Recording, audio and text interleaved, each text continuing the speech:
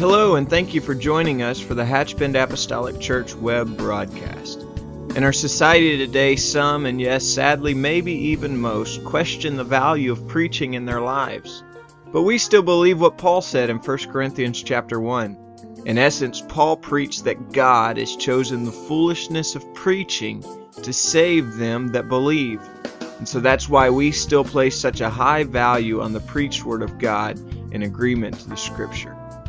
And so now I'd like to thank you again for joining us for a message from our pastor at Hatchbend Apostolic Church. I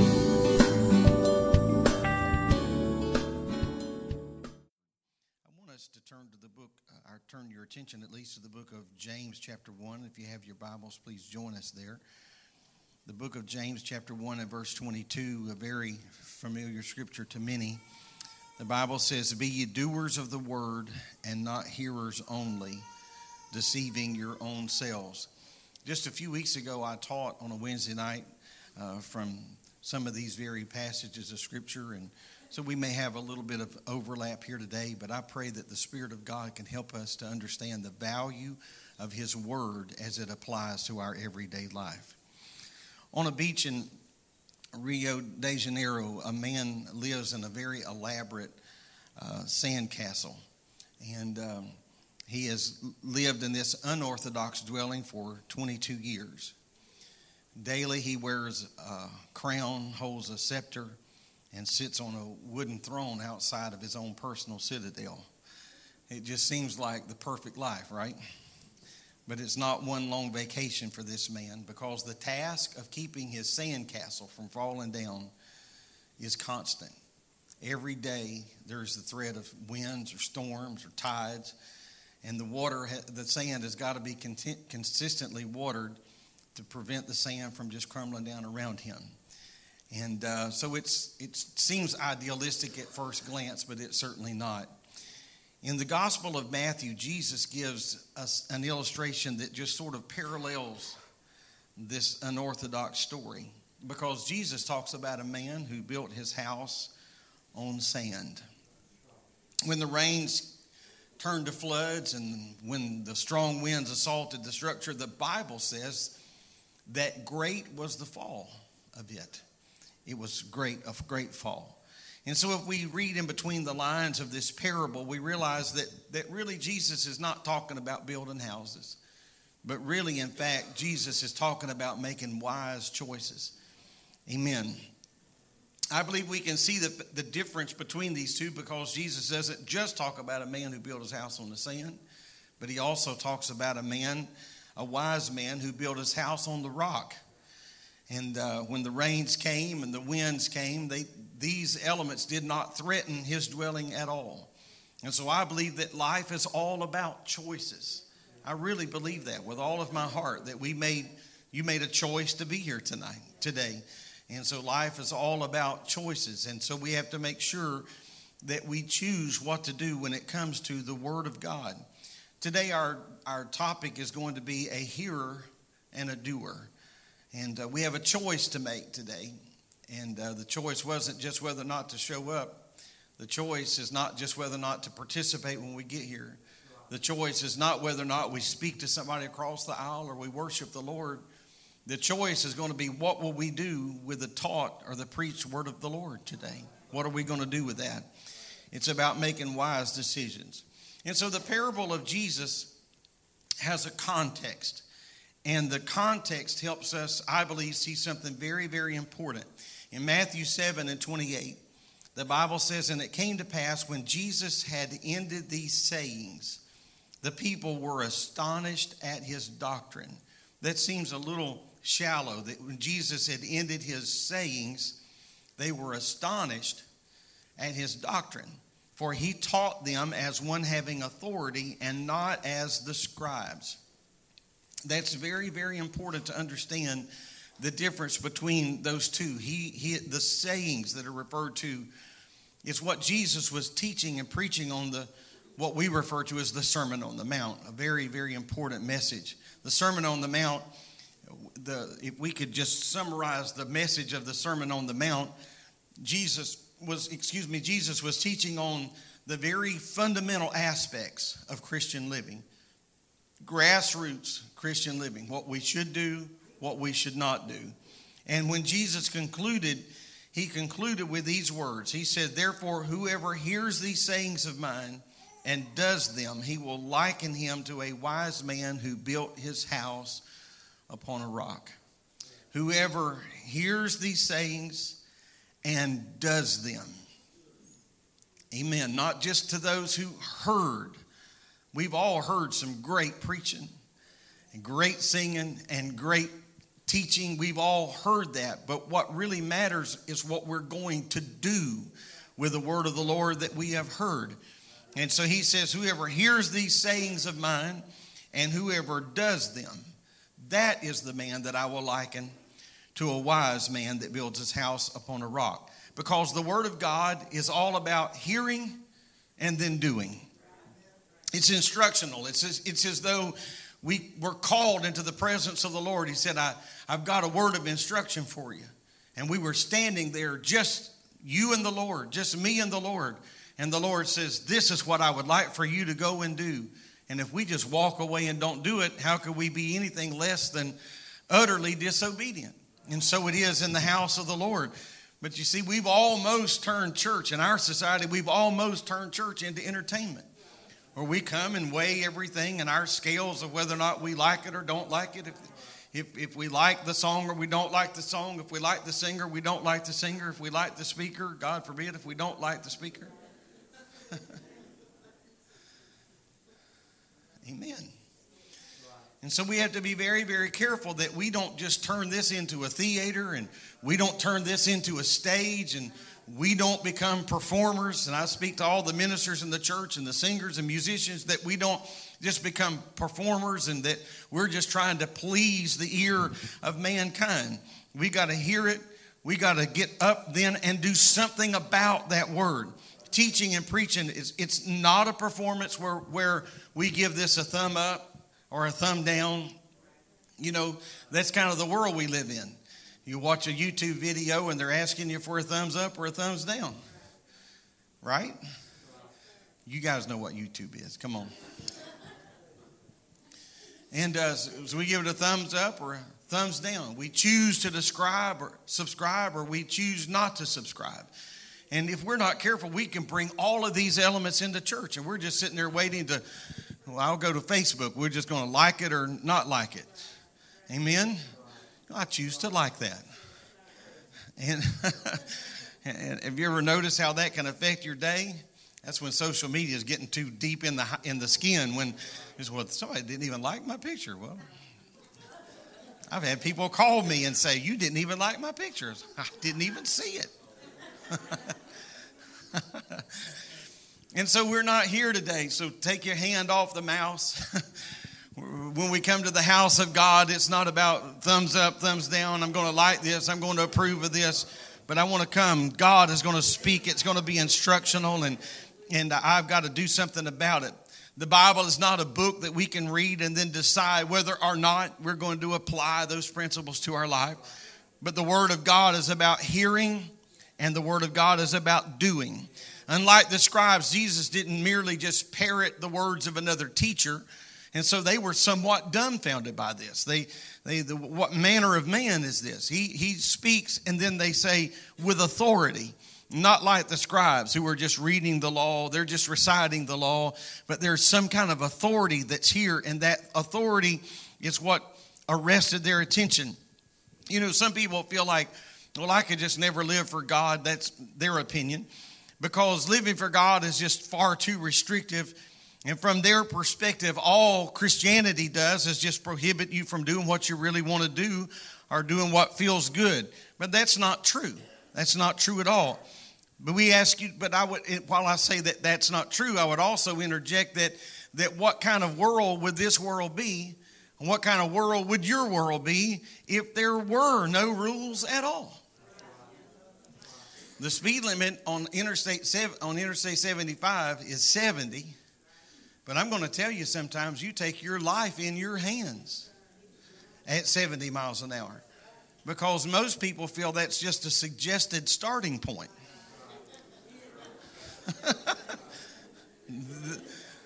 There at 70 coming on the exit ramp or the entrance ramp. They're at 70. That's just a suggested starting point. And so what would it be if there were, I've many times this is no disparaging remark to law enforcement at all, but I've been passed like I was sitting still, and then you see a trooper in the median, and you go, well, just what do you got to do? I mean, what is the threshold today? I mean, what is today's threshold? And so what would it be if everybody just did that which was right, or there were no consequences to our actions? We just do whatever we want to do. You know, that's the motto of the world was, if it feels good, do it. You know, just whatever, if it fits into your world, if it fits into your plans today. You know, scripturally and historically, you wouldn't have to read very far to find out what kind of world that would be. You just go to the book of Judges. The Bible says in the book of Judges that every man did that which was right in his own eyes. Some people are evil and twisted, and they feel that murder is right.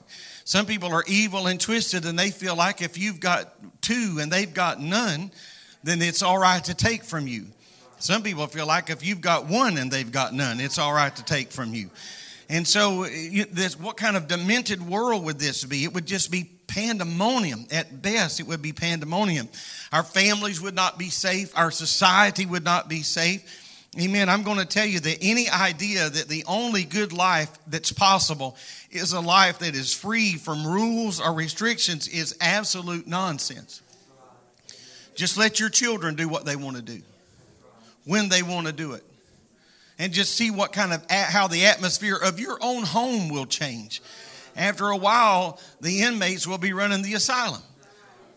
Amen. That's the absolute truth. And so we have to understand the value of the Word of God as it teaches us that we should walk this way and we should not walk this way.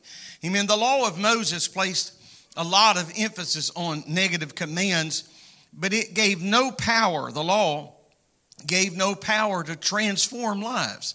It was just law. It was just black. It was just white. In the law, which begins in the 19th chapter of the book of Exodus, it contains about 613 commandments. Of these, 365 were negative or do nots, and about 248 of them were do this.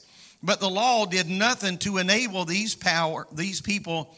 It did nothing to enable them or empower them to either be able to fulfill the law, fulfill the things that were the do's, or abstain from the things that were the don'ts. And so the law became heavy and cumbersome. There was absolutely no power to do that. It was just instruction to do or instruction not to do.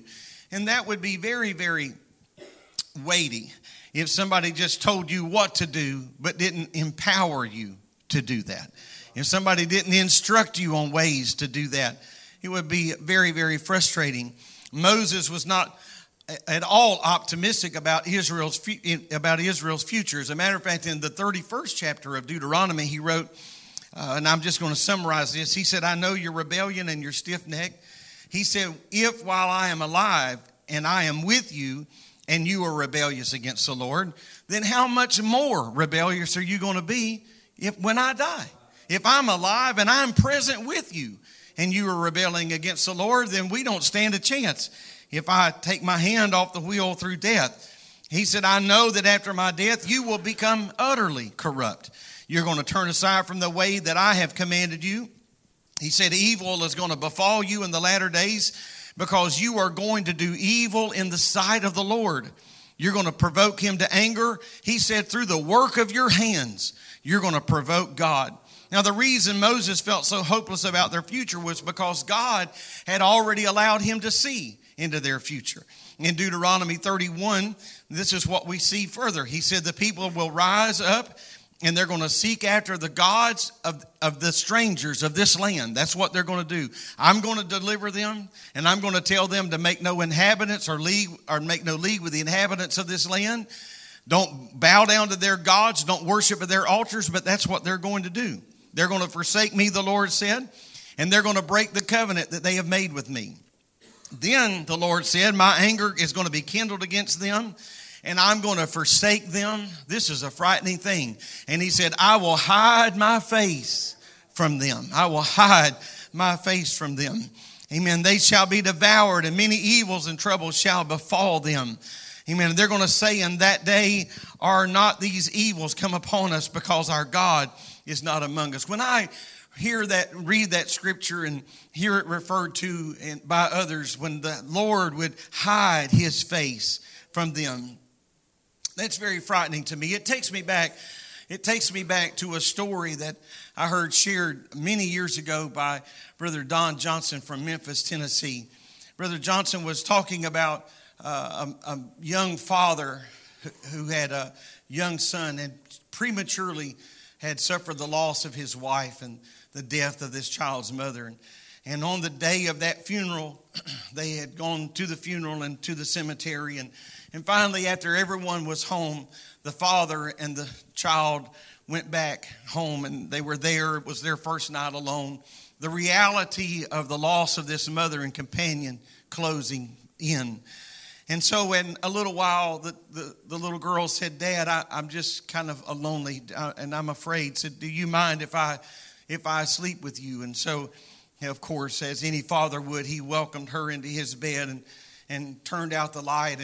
And she was still somewhat upset and talking about how afraid she was. And then finally, in the darkness of that night and in the darkness of that room, this little girl said to her father, she said, "Dad, is your face turned toward me?" And he said, "Yes, my face is turned toward you." And when she knew that her father's face was turned toward her, she drifted off to sleep. That just so penetrated my heart and burned in my. That's not a parable. That's a true story. And so when I think about God's face being turned toward me, I think about how much peace comes to my mind. I want to just say something on behalf of a lot of people that are sitting in this room that are not holding the microphone right now. There have been times in the blinding storms of my life that my consolation was not found in the hope that the answer was going to come within the next 30 minutes. But my consolation came when I went to the Lord in prayer and I could sense that his face was still turned toward me. And I found peace and I found hope. Not an answered prayer, not a solution. Everything wasn't resolved. Every wrinkle wasn't ironed out. More questions than answers. But I could just tell that the face of God was turned toward me. The attention of God was turned toward me. And so when I read that Moses is hearing the Lord say that God is going to turn his face away from them, it just puts another layer of fright in that for me, another layer of anxiety in that day. He said, "They will say in that day, are not these evils come upon us because our God is not among us?" They are going to realize that their world is falling apart around them because their God is not among them. Amen. So what's the problem?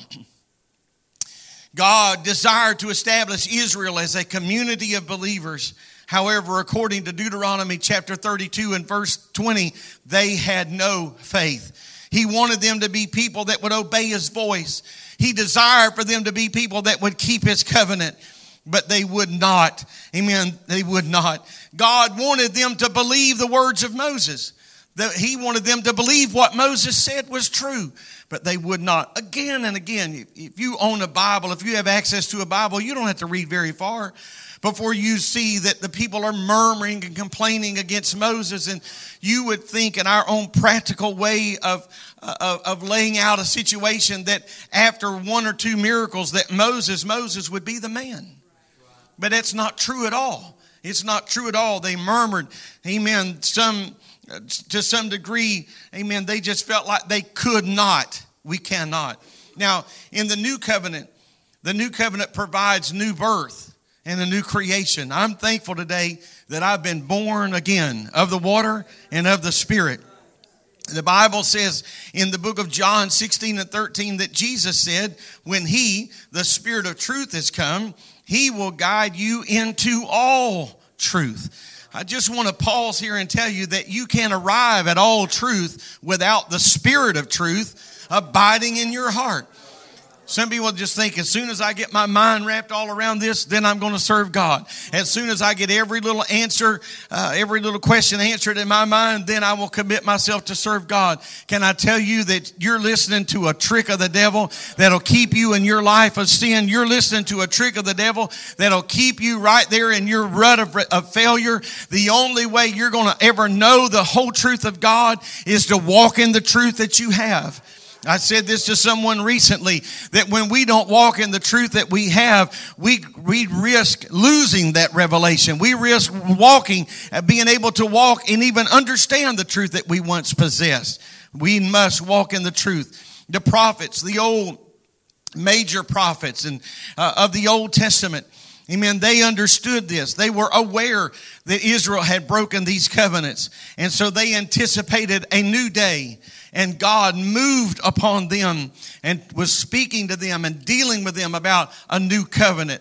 I don't want to meander here and take too much time, but it would be remiss if I didn't mention this again. I just marvel at the old prophets, amen, as they just began to speak of things that they had no way of understanding. We read the book of Isaiah now and Jeremiah now, and we read the writings of we read the writings of Joel, and we just think, wow. But it was anything but wow. Anything but wow. Because when they were writing this, when this was flowing through their heart, when they were speaking these words, it made no sense at all. None whatsoever. There had to be cynics in the crowd because there were human beings there. There had to be cynics in their world because they lived in the same world that we live in. Amen. But I'm just so thankful for those that would just speak what God places upon their heart. Amen. The Bible says in Jeremiah 31, he said, 31:31, behold, the days come, saith the Lord, that I will make a new covenant with the house of Israel and with the house of Judah, not according to the covenant that I made with their fathers in the day that I took them by the hand to bring them out of the land of Egypt, which my covenant they break, although I was an husband to them, saith the Lord. But this shall be a covenant that I will make with the house of Israel. After those days, saith the Lord, here it is, I will put my law in their inward parts. The law was written in the tables of stone. The law was written on parchment.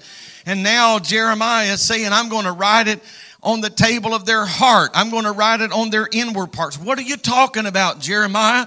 Could you explain that? I'm not trying to sound ridiculous, but can you imagine having this conversation over a cup of coffee? What do you mean, Jeremiah? I don't know what that means. What are you trying to say? I don't really know how this is going to be, but he said, I'm going to write it in their heart, and I will be their God, and they will be my people. And they shall teach no more every man his neighbor, and every man his brother, saying, know the Lord, for they shall all know me, from the least of them to the greatest of them, saith the Lord, for I will forgive their iniquity, and I will remember their sin no more. Amen. What powerful promises. And here are these men that are standing all alone, but God is moving upon them, and they speak the word, and it is written, amen, in the eternal pages of this book. And aren't you thankful for that today?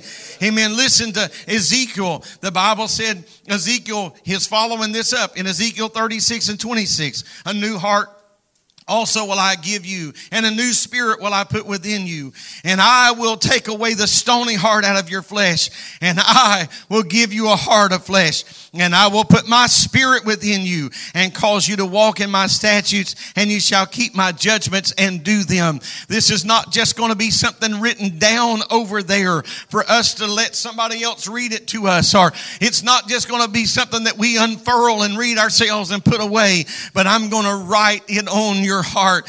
Amen. Isaiah 59:21. As for me, this is my covenant with them, saith the Lord, my spirit that is upon thee, and my words which I have put in thy mouth shall not depart out of thy mouth, nor out of the mouth of thy seed, nor out of the mouth of thy seed, for the Lord thus saith the Lord, from henceforth and forever. I'm going to do a permanent work. It's going to be in your life. God's going to do something powerful. Amen. The Lord spoke to David, I believe in the 89th Psalm, and he said, I'm going to do a work in you. I have chosen you. I have selected you, and my word is going to be in your heart. My spirit, my favor is going to be upon you, and it will not depart. And it says, if your sons and your daughters depart from my way, I'm paraphrasing. He said, I will remove my spirit from them, but my spirit will I not remove from you. Can I tell you today that you don't have to stray away from God, that you don't have to walk away from God? If we do, it's going to be a choice that we make. The Lord said, David, I'm going to keep my hand on you. I'm going to keep my favor on you, and it's going to be for generations to come. If some decide they don't want it, that'll be their decision. But I'm going to keep my hand on you. I'm going to tell you today that if you want to hold his hand, he wants to hold your hand. If you want to walk with him, he wants to walk with you. Praise God.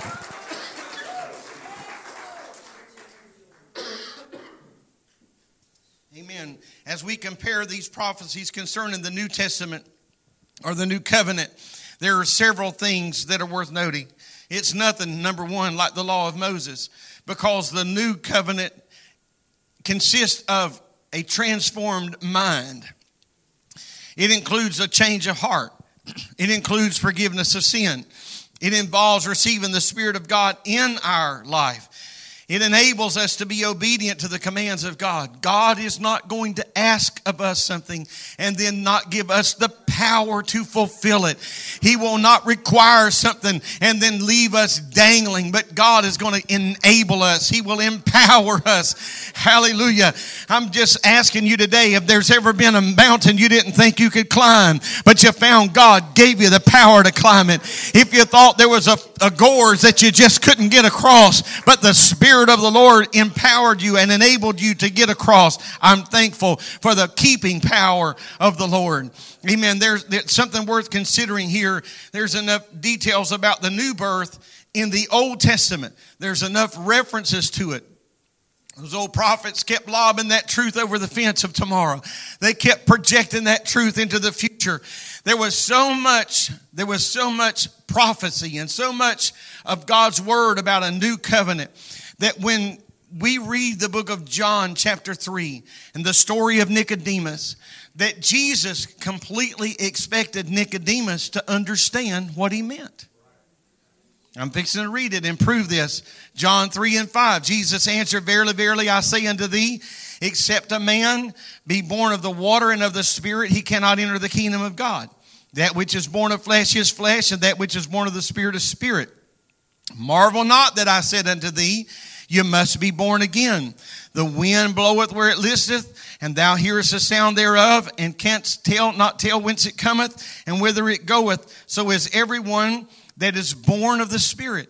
To this, Nicodemus said, how can these things be? And just in a pragmatic way, how can these things be? But Jesus responded to him in verses 9 and 10 by saying, are you the teacher of Israel and don't know these things? How could you be plowing through all of the scripture and not have come across the words of Jeremiah? How could you be giving yourself to all of the word of God in the Old Testament? You haven't stumbled across what Ezekiel said? Have you not at any point brushed up against the words of Isaiah? How could you not know? How could you not know these things? I'm going to tell you today that we can't just read the Word of God and then set it down like it's a Louis L'Amour. We can't just read the Word of God with great deference to the Louis L'Amour fans. Amen. Do we? I saw some of you gathering up your stuff. You're just fixing to... I was about to lose several of you right there. I picked the wrong author.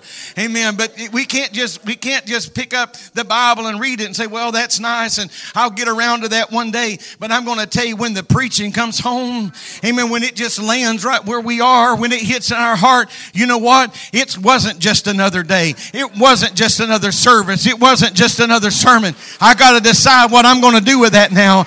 I got to pick that up. Amen. If the Spirit of God is talking about bitterness and forgiveness, forgiveness and getting our heart right, and we got all that in our heart, we got to do something about that, because the mercy of God was reaching. The mercy of God was coming. Amen. The mercy of God was holding our hands saying, you can do this. Hallelujah. Hallelujah. We need God's Spirit. It is an imperative. We need God's Spirit. Amen. I've got to understand the difference between self-discipline and Spirit enablement.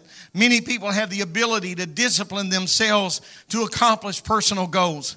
Amen. People that are interested in some sort of vocation, many of them dedicate much of their life to education, and in that particular field. Athletes all over the world do this every day. That's their interest. Musicians practice for hours, and those hours turn to days and weeks and months and even years to be where they are today. Self-discipline, self-will. But you see, the Holy Ghost enables us to adopt a lifestyle that simply cannot be achieved by self-discipline. You can't think yourself holy. You can't think yourself pure.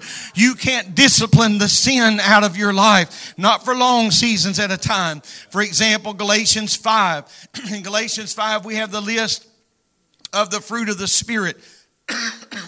Love, joy, peace, long-suffering, gentleness, goodness, faith, meekness, and temperance, which is self-control. You can obtain some of these on the surface through New Year's resolutions. Well, I'm going to do this, I'm going to do that, I'm going to do the other. And that's not to say that for a while we couldn't mimic those.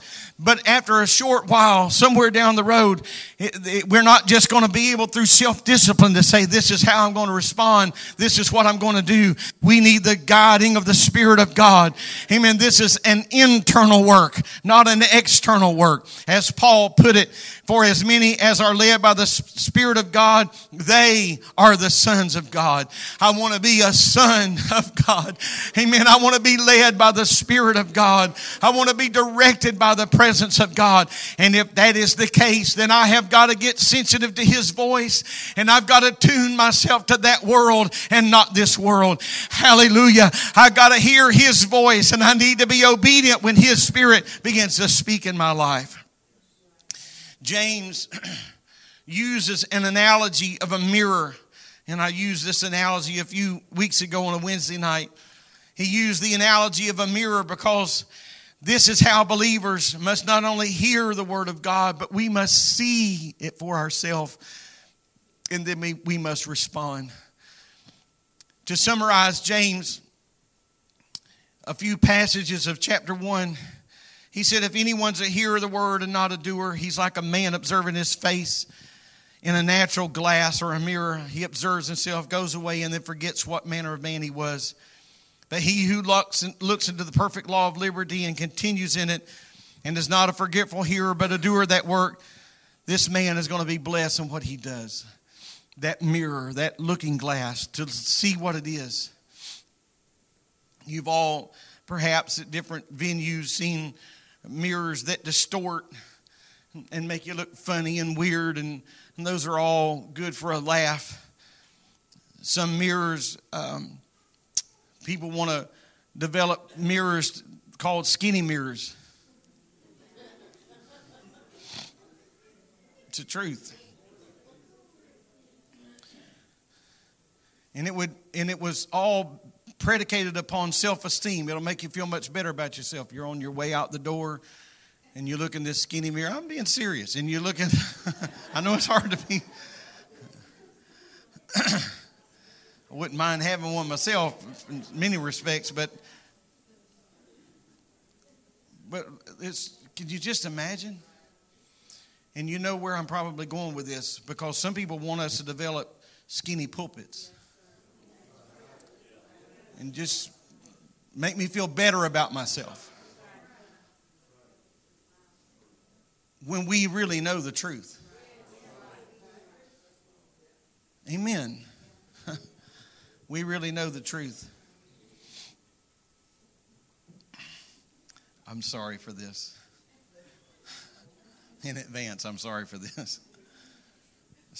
Many years ago, as Brother Tenney used to say, somewhere between the North Pole and the South Pole, there was a man singing one night, and Man, he was giving it all that he had, and that collar, that shirt collar, was hanging on for dear life.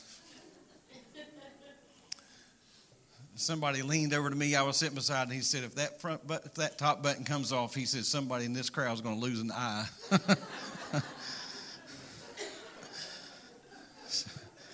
Skinny mirror or no, we probably realize when we're having trouble swallowing, right? We probably know the truth is my point. So do you really want to come to a church where somebody just really soft soaps everything down, and we just prop up some spiritual skinny mirror, and we all come in and think, man, I am a spiritual giant. But when we drive home, we know we haven't prayed all week long. We haven't fasted in months, and we hadn't read the Bible. We know those truths. We know that there's gossip in our heart, and we know that there's dissension, and we know that we planted seeds of discord against the ministry of the church. We know all those things, but we feel better about ourselves because we propped up in front of some sort of spiritual skinny mirror. I say, oh God, just let the word of the Lord reveal me who I am. Help me to do something about it. Amen. Help us to come to terms with this. Amen. Just help us to come to terms with this. Please hear me today. Please hear me today. We don't need skinny mirrors propped up in the house of God, skinny mirrors propped up in our prayer room. We just need the raw truth. Here I am, God. I just need your word to touch me. If there's things in my heart, I'm asking you today to just move that, God. Help me to get it out. And you know what? Sometimes we don't even have to say if there's things in my heart, because we know they're there and we know what they are, and we can identify them. We can call them by name. We know when they arrived in our life. We know the situation that jaded our spirit. We know the circumstance that put awe in our heart against somebody. So we don't need to go play those games. If I've said anything, if I've done anything, if I have something in my heart, we just need to say, hey, God, I need you to level with me, and I need to level with you. I got to get a shower. I need a spiritual bath in my mind and my heart and my soul. Why? Because I don't need to be a hearer of the word only, but I need to be a doer of the word as well. Hallelujah. Oh, hallelujah, hallelujah. Touch my mind, touch my heart. Speak the word, oh God, to me. Speak the word, oh God, to me. Amen. You see, true religion doesn't consist of wisdom for our consideration. Well, I'll think about that. Preaching is not saying, we're going to lay something here. Let me know what you think. True religion proclaims truth that when it is obeyed, it produces a behavior, and it's a benefit to all. It's a benefit to all.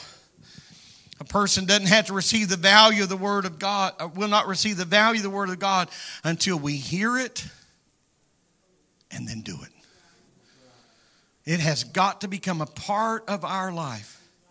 A part of our life. There's little value if we just merely hear. Because when we just hear and do nothing about it, then we just deceive ourselves. And I taught on deception a few weeks ago. It's a very dangerous thing. I mean, they think maybe there's just some advantage to just hearing the word of God, hearing the word of God. Now, listen, I want to say something. I do enjoy listening to the word of God with audio Bibles and all. Those are wonderful benefits, and I'm thankful. And a lot of times when I'm alone, even sometimes if I am having trouble sleeping at night, I might just put an ear pod in and just listen to the word of the Lord. But I don't think that's the same thing as studying. Amen. I need to hear it. But I got to do something about it. I need to dig around in it. Rake a few of the leaves back. Slide back some of the confusion. I need to get to the heart of the matter. Amen. The term smoke and mirrors is often used to describe how musicians create illusions. But I can tell you that there is no place for illusions in our walk with God. Many of you may know Brother Arnold is a tremendous illusionist. And I and many others, one time a few years ago, we were, my wife and I and Brother and Sister Arnold were out eating. And when we were taken back to our seat, when we were taken back to the table to be seated, somebody had left about I don't know, 6 or 8 quarters on the table as a tip. And the waitress was reaching out to get those quarters, and he reached in and grabbed them. And we were standing right there. Kind of like, was it Bobby and Amanda? Y'all were at the and Brother Jason Varnum is the very same way. And we were standing right there, and he was doing more with those 6 or 8 quarters, and we were standing this close. They were there, and then they disappeared. But they didn't really disappear. They were there, and then they were gone. They were here, then they were there. But it was all just an illusion. Nobody's pulling a quarter out of an ear. It's all just an illusion. And the house of God is not a place for an illusion. For there to be a semblance of a move of God. For us to it just seemed like the presence of the Lord was here. Only to find out that He really wasn't here. No room in our life for that kind of thing. For there to be just some superficial walk with God. Amen. I must walk with Him in reality. Our musicians are coming. Amen. We need to hear the word of the Lord, and we need the Spirit of God to touch our heart and our lives. Amen. Anybody who looks into the Word of God, hears the Word of God, and walks away and does nothing about it is running the risk of being deceived. Because we're called on to do something about it. We're called on to do something about it. I've shared the story many times, but it just fits. When you know something's wrong, you can't just ignore it. You can't just pretend everything's going to be all right. You have to do something. My cousin and I were riding down the road in her car. We were just teenagers, and the engine started knocking. And I said, I think there's something wrong. You hear that? And she just reached down and turned up the volume of the radio. I thought that was the funniest thing. We just died laughing for about a mile. Because you see, there was really something wrong. And you can't ignore when something's really wrong.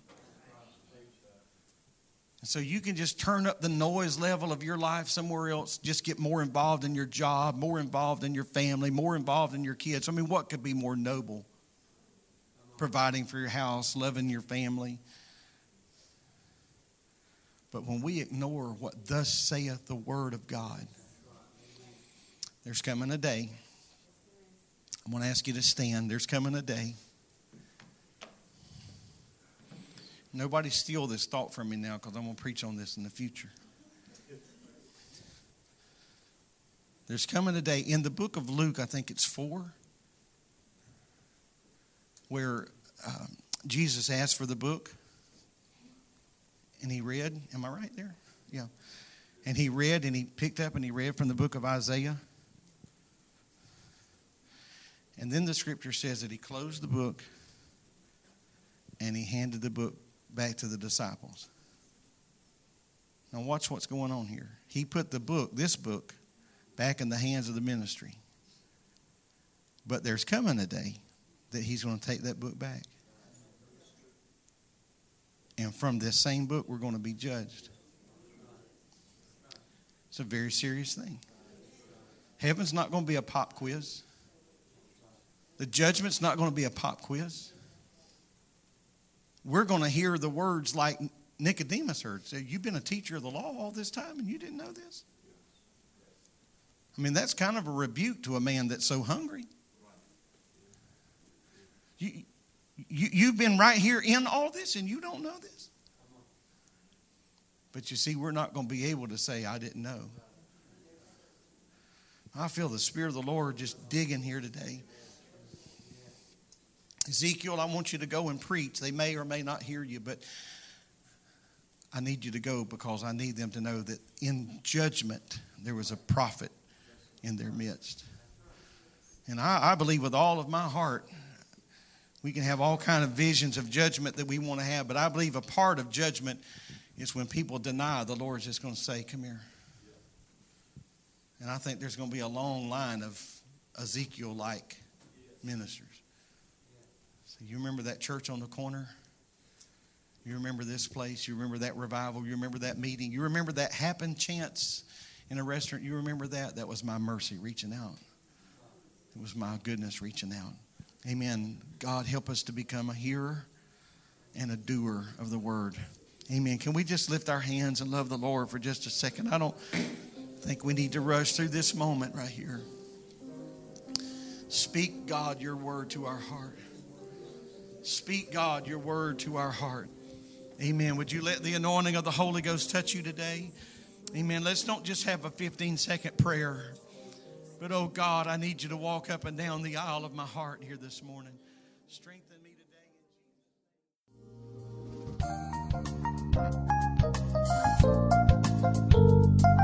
This message has been brought to you today by the media ministry of Hatchbend Apostolic Church.